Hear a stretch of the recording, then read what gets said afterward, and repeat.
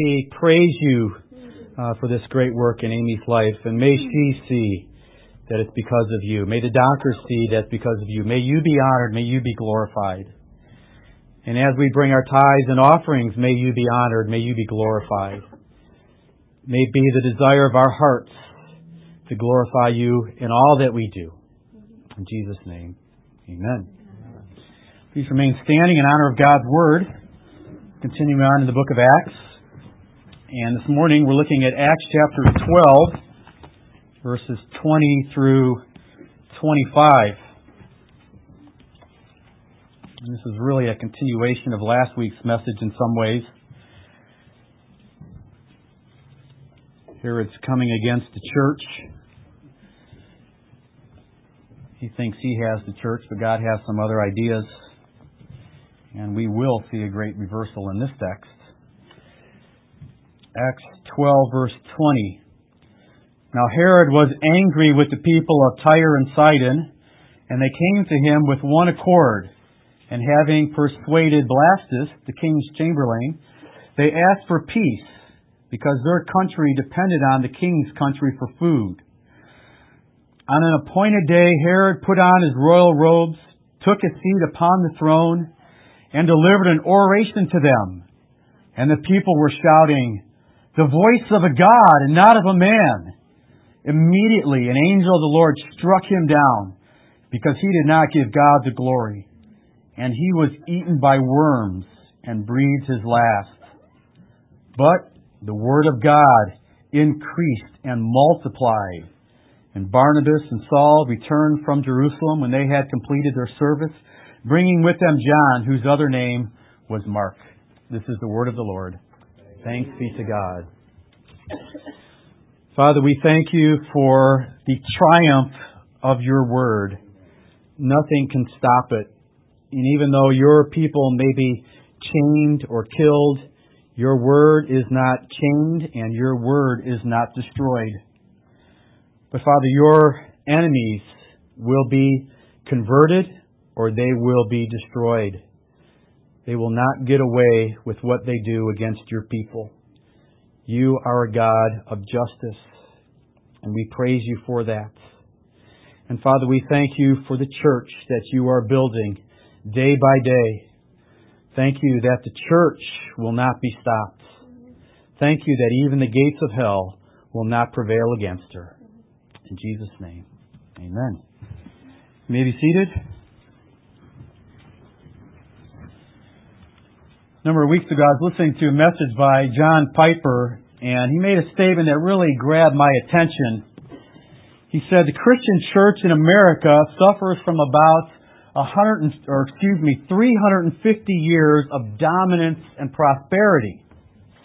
What he means by that statement is that for most of American history, being Christian has been viewed as normal and good and patriotic and culturally acceptable and even beneficial.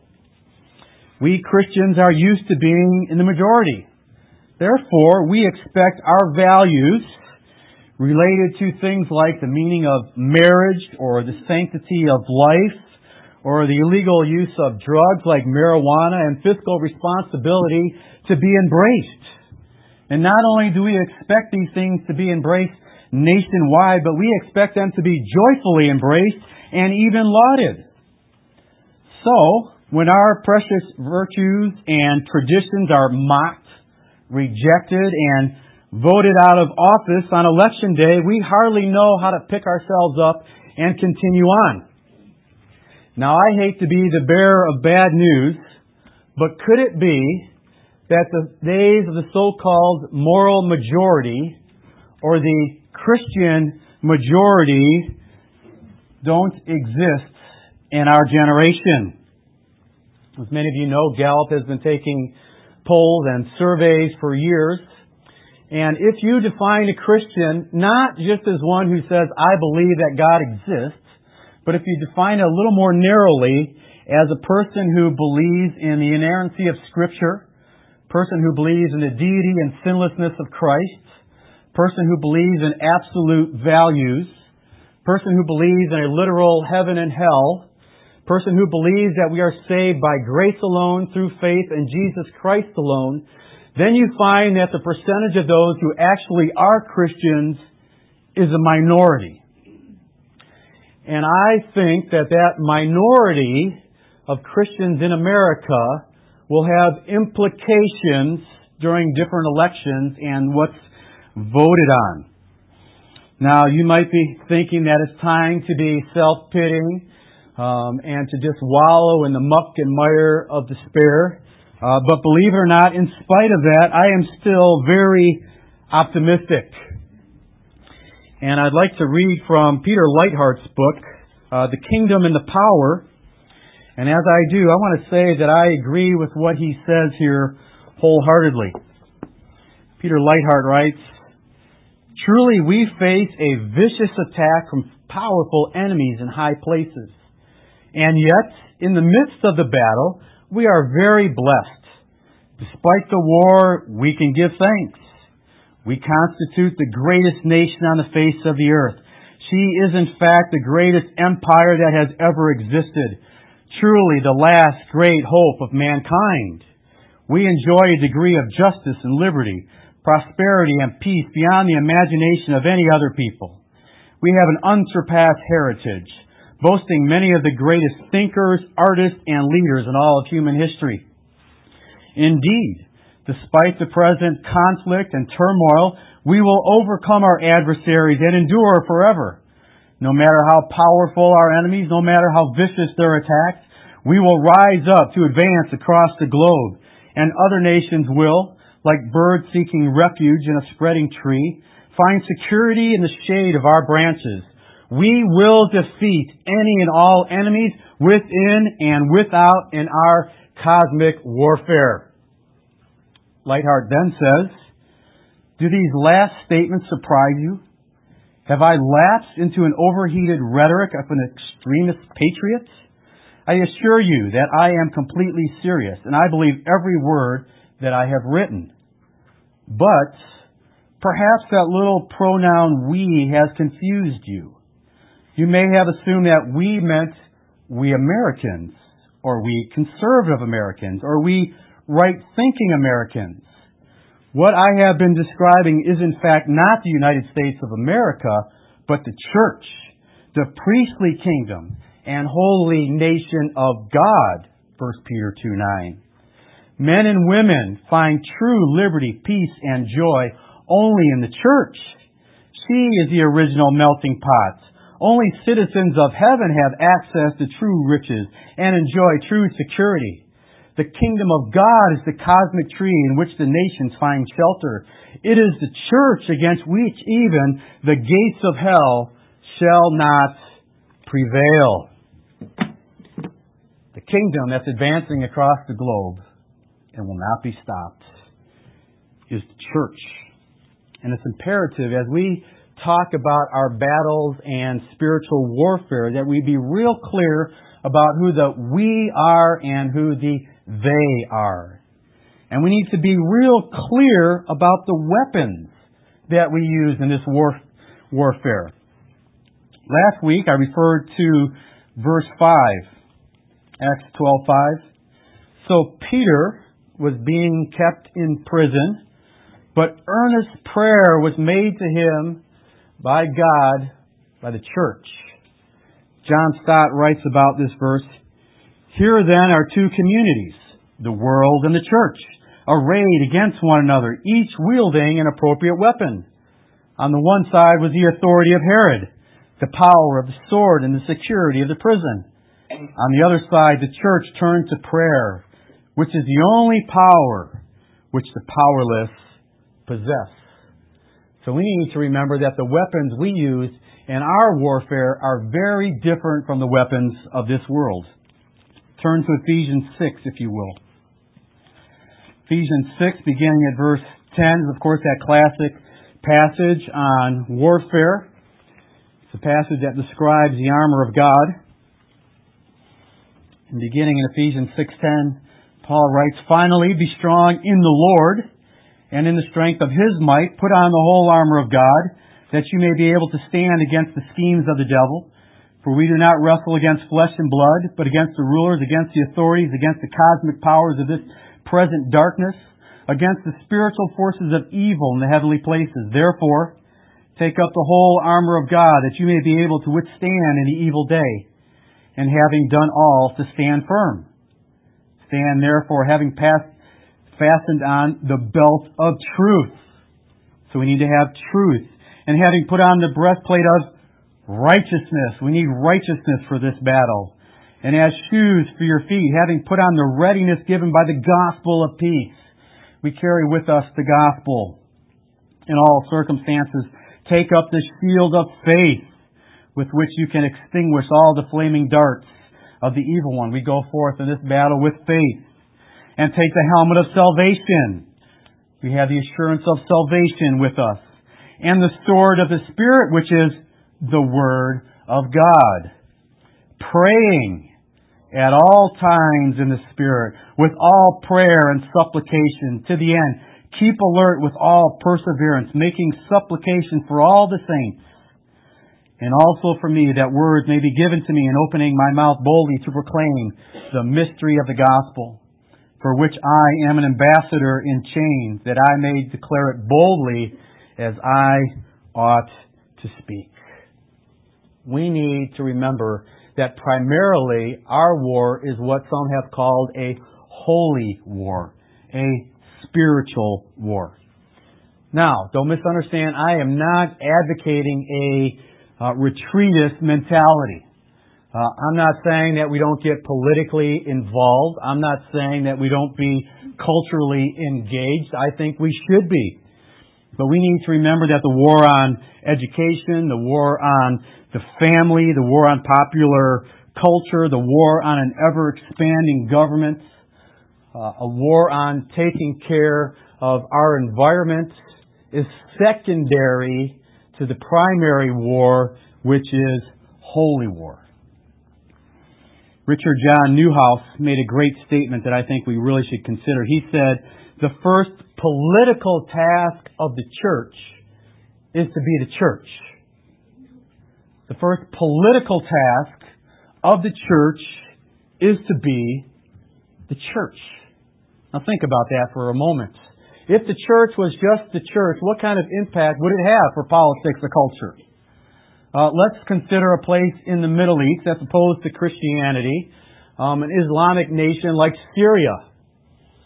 Imagine I was able to go and talk to the Syrian government and say, you know what, I would like to bring in 5 other pastors with myself, and I'm just wondering if a half a dozen pastors could come into your nation and we could each plant churches in different parts of the nation. And I want you to know, none of us are going to run for political office. All we're going to do is just worship our God, sing praises to Him, and pray to Him. We just want to be the church. Would that be okay with you? What do you think the response would be? Absolutely not. Why? What threat is the church to their culture? Church is a huge threat. Because if the church would continue to grow and get converts and people were won over to the Christian faith, it would topple the government and transform the culture, and they know that. If the church would just be the church, it would transform the culture, it would transform politics. Now, what does it mean for the church to be the church? Obviously, it means many things, but let me apply the KISS principle. Keep it simple, speaker. To just be the church means to fulfill the Great Commission. Every single gospel ends with the Great Commission. We hear it every single week. Therefore, go and make disciples of all nations, baptizing them in the name of the Father and of the Son and of the Holy Spirit, teaching them to obey everything I have commanded you. And as we go forth, seeking to make disciples of all nations, we pray the Lord's Prayer. Jesus taught us how we should pray as we go forth. And we pray, first of all, that God's name would be hallowed, that it would be reverenced, that it would be exalted. And then we pray that His kingdom would come. And Martin Luther reminded us that when we pray for God's kingdom to come, we are praying for the kingdoms of mankind to go. This is a very aggressive prayer. When we're praying for God's kingdom to come, we are praying for His enemies to be defeated and in their place for God's kingdom to be set up. And then what follows when that happens? Thy will be done on where? On earth, as it is in heaven. This is how I think it works. God's name is exalted. His kingdom comes. His kingdom grows. It's expanded so that His will is done more and more on earth as it is in heaven, which means that transforms culture. Think of what the Reformation did in Germany, Geneva, Switzerland. When God's kingdom comes, it has an impact on the culture. Now, maybe this is controversial, but I don't think in the truest sense America is a Christian nation. But I do believe we were founded on Christian principles, and we are reaping the benefits of that because it has had a huge impact on our culture. What else does it mean for the church to be the church? Well, in the book of Acts, just quickly surveying the book of Acts once again, it means that we are witnesses of Jesus Christ. Remember, that's how Acts begins, Acts 1:8. You'll receive power when the Holy Spirit comes upon you, and you will be my witnesses in Jerusalem and all Judea and Samaria and to the ends of the earth, until the gospel goes into every nation, and the nations are discipled. But before that can happen, the believers needed the Spirit. Now, why did they need the Spirit? Because the Spirit is needed to empower us for the task that God has. Again, let me read from Peter Leithart, and I've mentioned this before, but I'm going to read it again because this is powerful. Leithart writes, "In the Bible, when the Spirit descends, someone usually gets hurt." And then he gives a few examples. When the Spirit came upon Jephthah, he defeated the Ammonites.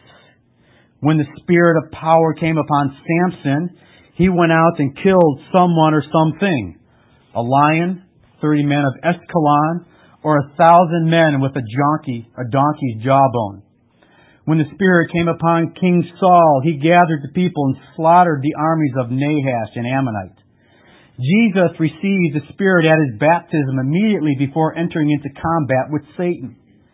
Jesus was not anointed with the Spirit of God so that He could retreat into the mountains or so that He could sense God's presence.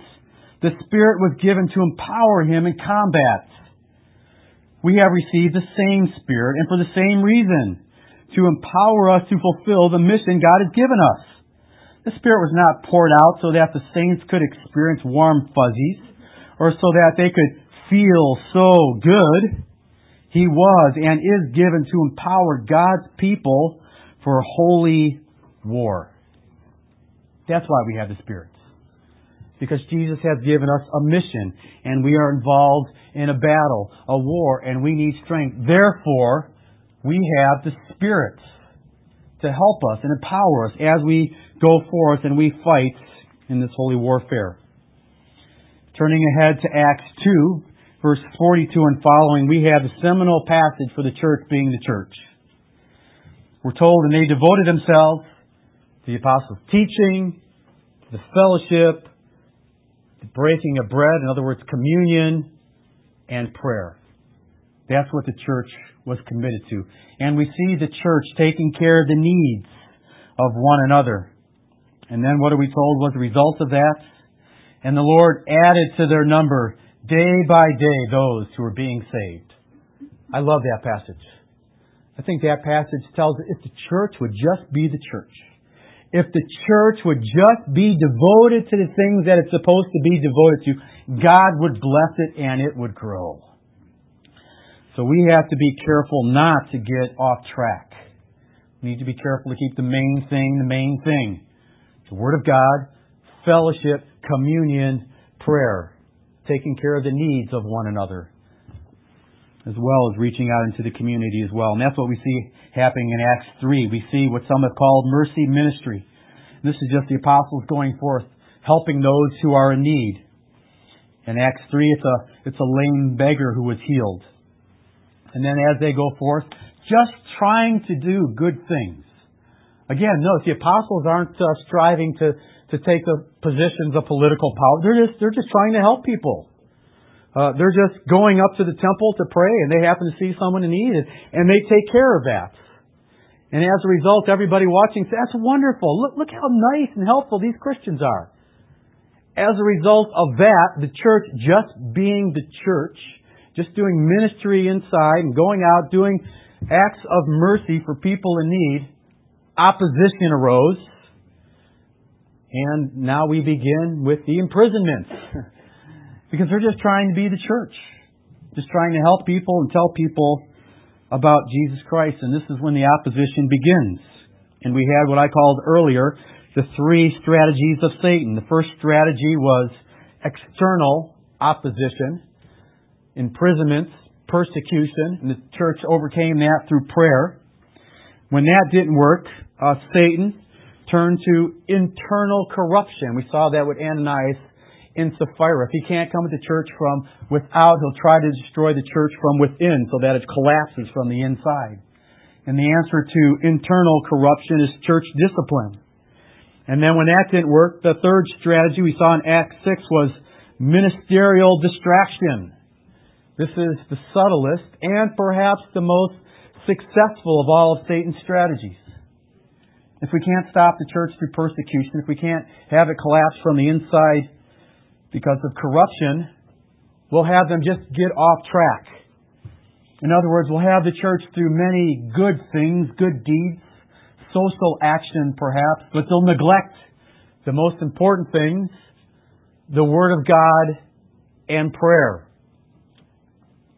How successful do you think Satan has been? I'll let you answer that question for yourself. Now, once again, as the church is just being the church, minding its own business, as it were, opposition will come. It's inevitable. Stephen was just a deacon in the church. He was just trying to see to it that widows got food so that they could live from day to day. And then he became a little bolder and he told people about Jesus Christ. And as a result of that, he was stoned to death. And we might be tempted to think, okay, there you go. The church is advancing. But Stephen is stoned to death and he stopped. Yes, but let's remember what our 2nd century father Tertullian said. The blood of martyrs is the seed of the church. And by that statement, he meant that at least 3 things happen when a Christian is martyred. Number 1, they give glory to God. Number 2, the unbelievers are converted. And number 3, believers are inspired to continue on. Now let's quickly just consider each one of those. They're all found in Philippians. So if you will, turn to Philippians. And this is important. Because we need to realize that even imprisonments and death don't stop the church. And in some way, they actually catapult the church. Many of us are familiar with Jim Elliot. And the only reason we're familiar with Jim Elliot is because he became a martyr. And his story was told. And because of his death, thousands of men and women went into missions. The best thing that ever happened for the gospel through Jim Elliot was his martyrdom. Really was. Well, what happens when we're martyred for Christ? We show that Philippians 1:21 really is a reality where Paul says, "For me to live is Christ, and to die is gain." Many of the martyrs burned at the stake, died praying, died singing. And just imagine being one of the executioners of a martyr, burned at the stake, and you're listening to him, singing to God as he's engulfed by flames that are taking away his life. You know what that tells everybody? He really does believe that it's gain to die. He really does believe that to die is to just walk across the threshold and to enter into the very presence of Jesus Christ. And he's actually looking forward to it. You know what martyrdom also does? It leads to the conversion of the lost. Philippians 1:27-30. Paul says, "Only let your manner of life be worthy of the gospel of Christ, so that whether I come and see you or am absent, I may hear of you that you are standing firm in one spirit with one mind, striving side by side for the faith of the gospel, and not frightened in anything by your opponents." See Paul's prayer? Don't be frightened. Be strong. Be courageous. Be unwavering. What will that result in? He says, that fearlessness of not being frightened, this is a clear sign to them of their destruction, but of your salvation, and that from God. Here's the message that goes out when a martyr is singing during his martyrdom. The message is this: you're going to be destroyed, but I am going to be saved. And recall that when Stephen was stoned to death, Saul was watching, but Saul was later converted in part because of the testimony of Stephen, because he watched how Stephen died. And he must have been saying to himself, how could he die like that? How could he endure like that? And I think the Holy Spirit used that in a mighty way, according to this passage right here, and said, Saul, you're going to be destroyed if you don't turn. While he's saved. And another thing that it does, it inspires other believers. Philippians 1:12-14. Now I want you to know, brothers, that what has happened to me, he's talking about his imprisonment, has really served to advance the gospel. I know it looks like this is stopping the advancement of the gospel, but this is really serving to advance the gospel, so that it has become known throughout the whole imperial guard and to all the rest that my imprisonment is for Christ. And most of the brothers, having become confident in the Lord by my imprisonment, are much more bold to speak the word without fear. Paul is saying, this is great because of my imprisonment. Most of the brothers are encouraged to be more bold in their faith and to persevere in bringing the gospel forth. You can't stop the gospel. You can't stop the church. The church is immortal, indestructible. Remember what Jesus said in Matthew 16:18 to Peter. You are Peter, and on this rock I will build my church, and the gates of hell will what? Not prevail against it. Nothing will be able to stop the church. Will there be setbacks? Yes, there will be setbacks. But ultimately, you cannot stop the church. We need to grow in our appreciation of the church. We need to grow in our love for the church of Jesus Christ. We really do. It's so easy to criticize the church, to criticize the leaders of the church, to criticize the members of the church. And does the church deserve much of the criticism that she receives? Yes, she does. But at the same time, let us remember that while the church has faults and failings and warts and whatnot, at the same time, the church is the bride of Jesus Christ. The church is the body of Jesus Christ, of which He is the head. Jesus is eternally united to His church. Let us remember that the church is made up of the family of God. We are brothers and sisters. God is our Father.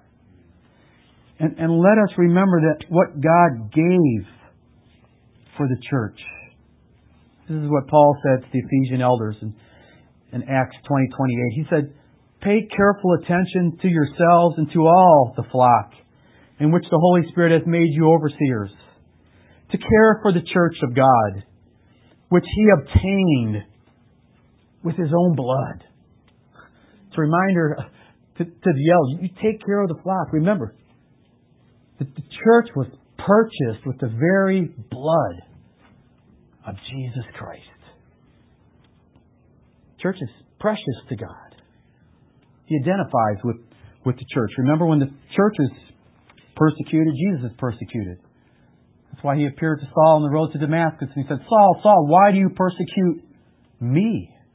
To persecute the church is to persecute Jesus Christ. So we need to be careful how we look at the church, and we really need to grow in our love for the church. You can't stop the church. And to oppose the church is to oppose God, and you will not win. Now, with that introduction out of the way, we now come to our passage. And before you're ready to despair, let me just say we're going to have a long introduction this morning and a short message. Again, to fight against the church is to fight against God. And Herod is going to find that out the hard way. Herod should have taken the advice of Gamaliel. Turning back to Acts 5:35 to 39, this is what we read when the apostles were arrested and the leaders were wondering what to do to these men. Gamaliel gave this advice, verse 35, "And he said to them, 'Men of Israel, take care what you are about to do with these men. For before these days, Theudas rose up claiming to be somebody, and a number of men, about 400, joined him. He was killed, and all who followed him were dispersed and came to nothing. After him, Judas, the Galilean, rose up in the days of the census and drew away some of the people after him. He too perished, and all who followed him were scattered. So in the present case, I tell you, keep away from these men and let them alone. For if this plan or this understanding is of man, it will fail. But if it is of God, you will not be able to overthrow them. You might even be found opposing God." I think Gamaliel had suspicions that that's exactly what they were doing. Be very careful. You may actually be opposing God. King Herod doesn't know it, but he is opposing God. So he arrests James, the apostle, has him executed. The Jewish people all love it, and he thinks this is wonderful. Now I'll have Peter arrested, and he thinks he's gaining the upper hand. And from the outside in, it may look like that. It may look like, oh no, King Herod is coming against the church, and he's having victory over the church. He's had James killed, and now he's coming against Peter, and it's just a matter of time before he kills Peter, and then maybe he'll just continue on from there. But what happened to Peter? Was he able to execute Peter? He was not able to execute Peter. I was talking to Larry after the service about this passage, and he said it's amazing how many parallels we have between the death and resurrection of Jesus and the death and resurrection of Peter, if you will. And I think he really does have a good point. They were both seized and arrested, and it's very interesting how Luke sets up this passage. They were waiting till after the Passover to kill Peter. They were doing the same thing with Jesus. And we mentioned last week that Jesus was between two thieves and Peter is between two soldiers. They were both bound. They're bound differently. Jesus was bound by nails, and Peter is probably bound by chains. They were both kept watch by Roman guards to make sure that they wouldn't escape. And then after the death of Christ, you'll remember that his side was poked. Peter's side is poked by the angel. And then he gets up. And then the angel opens the door of the prison, sets him free. The angel opened the door to the tomb, rolling away the stone. And then You remember when Jesus appeared, he was recognized to Mary by his voice when he said Mary. Peter is recognized by his voice. And then in this case, not Mary, but Rhoda goes and tells the other people, and they don't believe it. Just like when the women went and told the other people, he's risen from the dead. They didn't believe it. And then Peter said, go and tell the other disciples. And Peter said, go, tell the other disciples.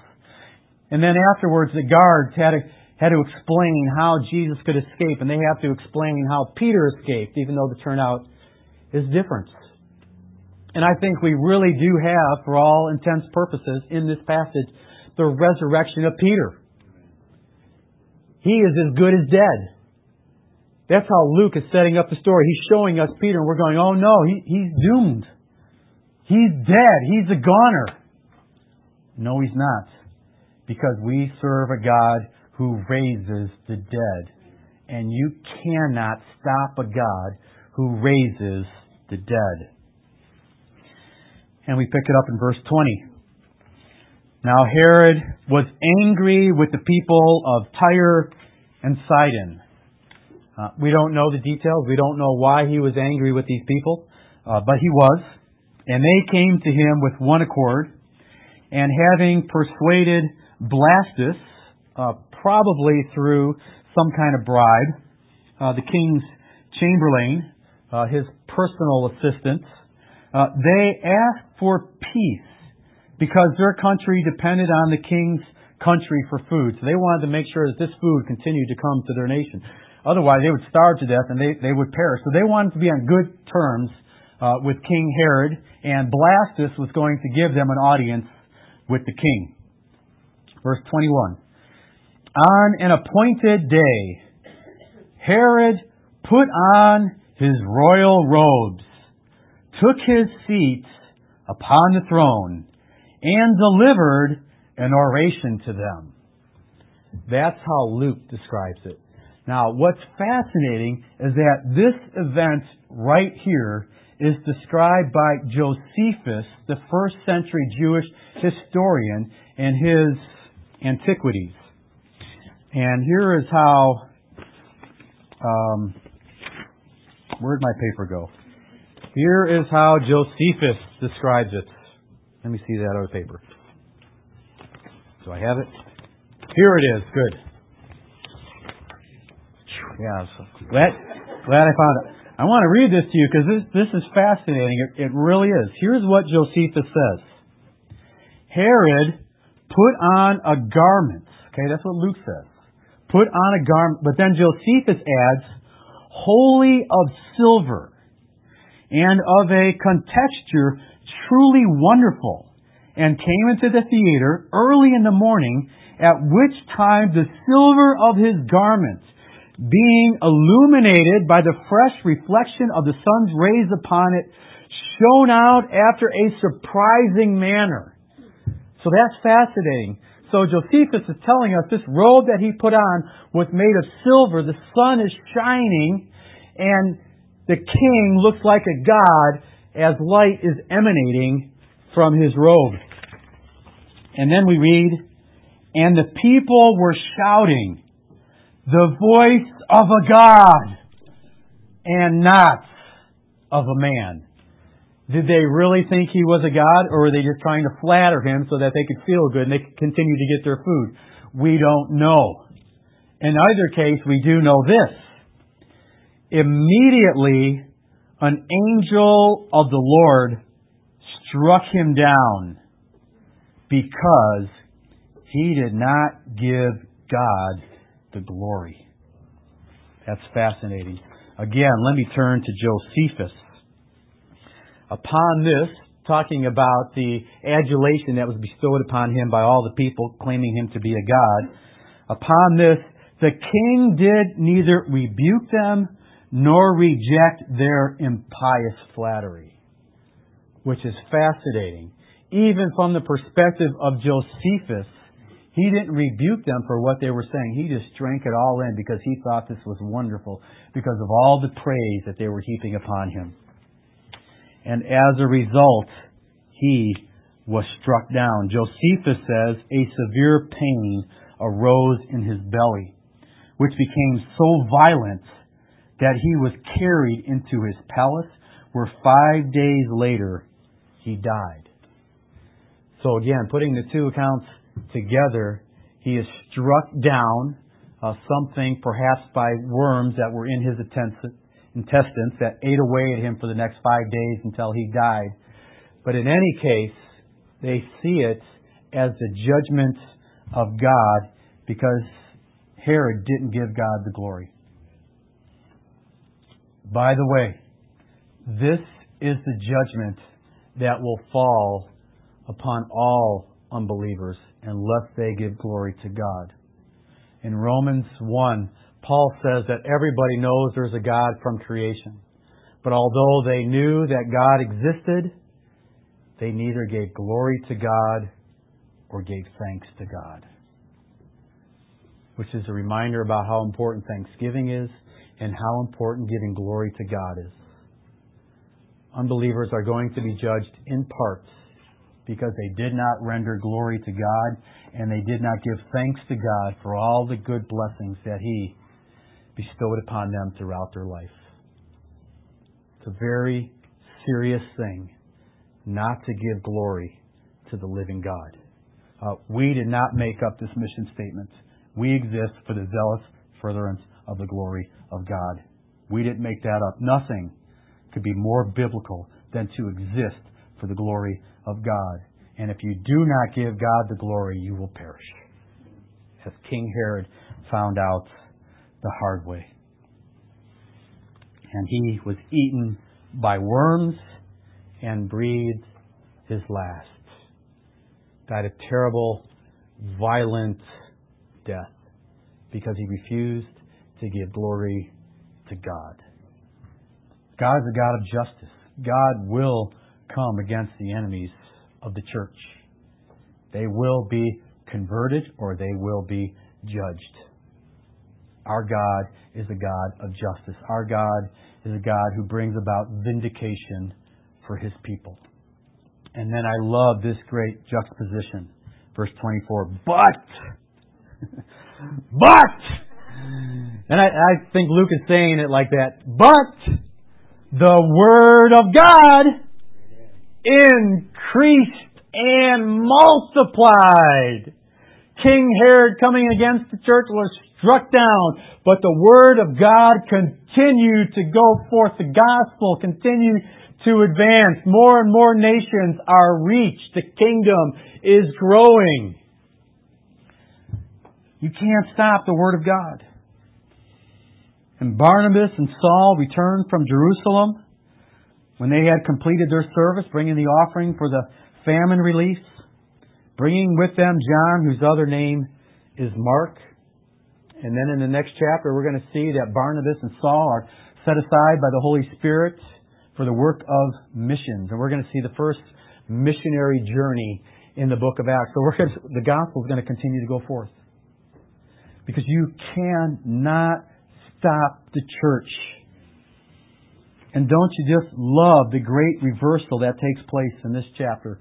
It begins with Herod on the throne calling the shots, killing the church, imprisoning the church, but then you have the church praying that God would comfort Peter, that God would deliver Peter, that God would somehow stop Herod, and He answers their prayers.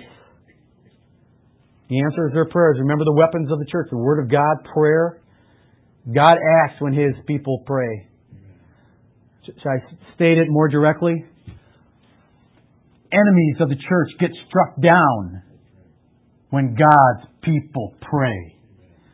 So we have a great reversal in this passage. We have from death to life, and we have from the defeat of the church to the victory of the church and the continual advancement of the church. You cannot stop the church of Jesus Christ. She will prevail. We are a part of something that must succeed, that will succeed. Which is why it's such a joy to be part of the church and why we can be optimistic regardless of what we see taking place around us. Regardless of how you interpret the times, regardless of how you interpret politics, we can be confident of this. The church will continue on. The church will not be stopped. All praise to Jesus Christ, the head of the church. Let's pray. Father, we do thank you. The church militant is also the church triumphant. It cannot stop. And Father, help us, sometimes weak, sometimes cowardly Christians, to continue on. May we hear the words of that great hymn. Onward, Christian soldiers, marching as to war. Help us to march forth, knowing that we will be victorious, knowing that we can't stop. So, Father, may we go forth with truth, righteousness, the peace of the gospel, the shield of faith, the sword of the Spirit, which is the Word of God, praying at all times, crying out to you for help, for strength, for deliverance, for guidance, for direction, knowing that you will answer. Father, thank you that we can gather together this morning as the church and rejoice in how you're working with her. In Jesus' name we pray. Amen.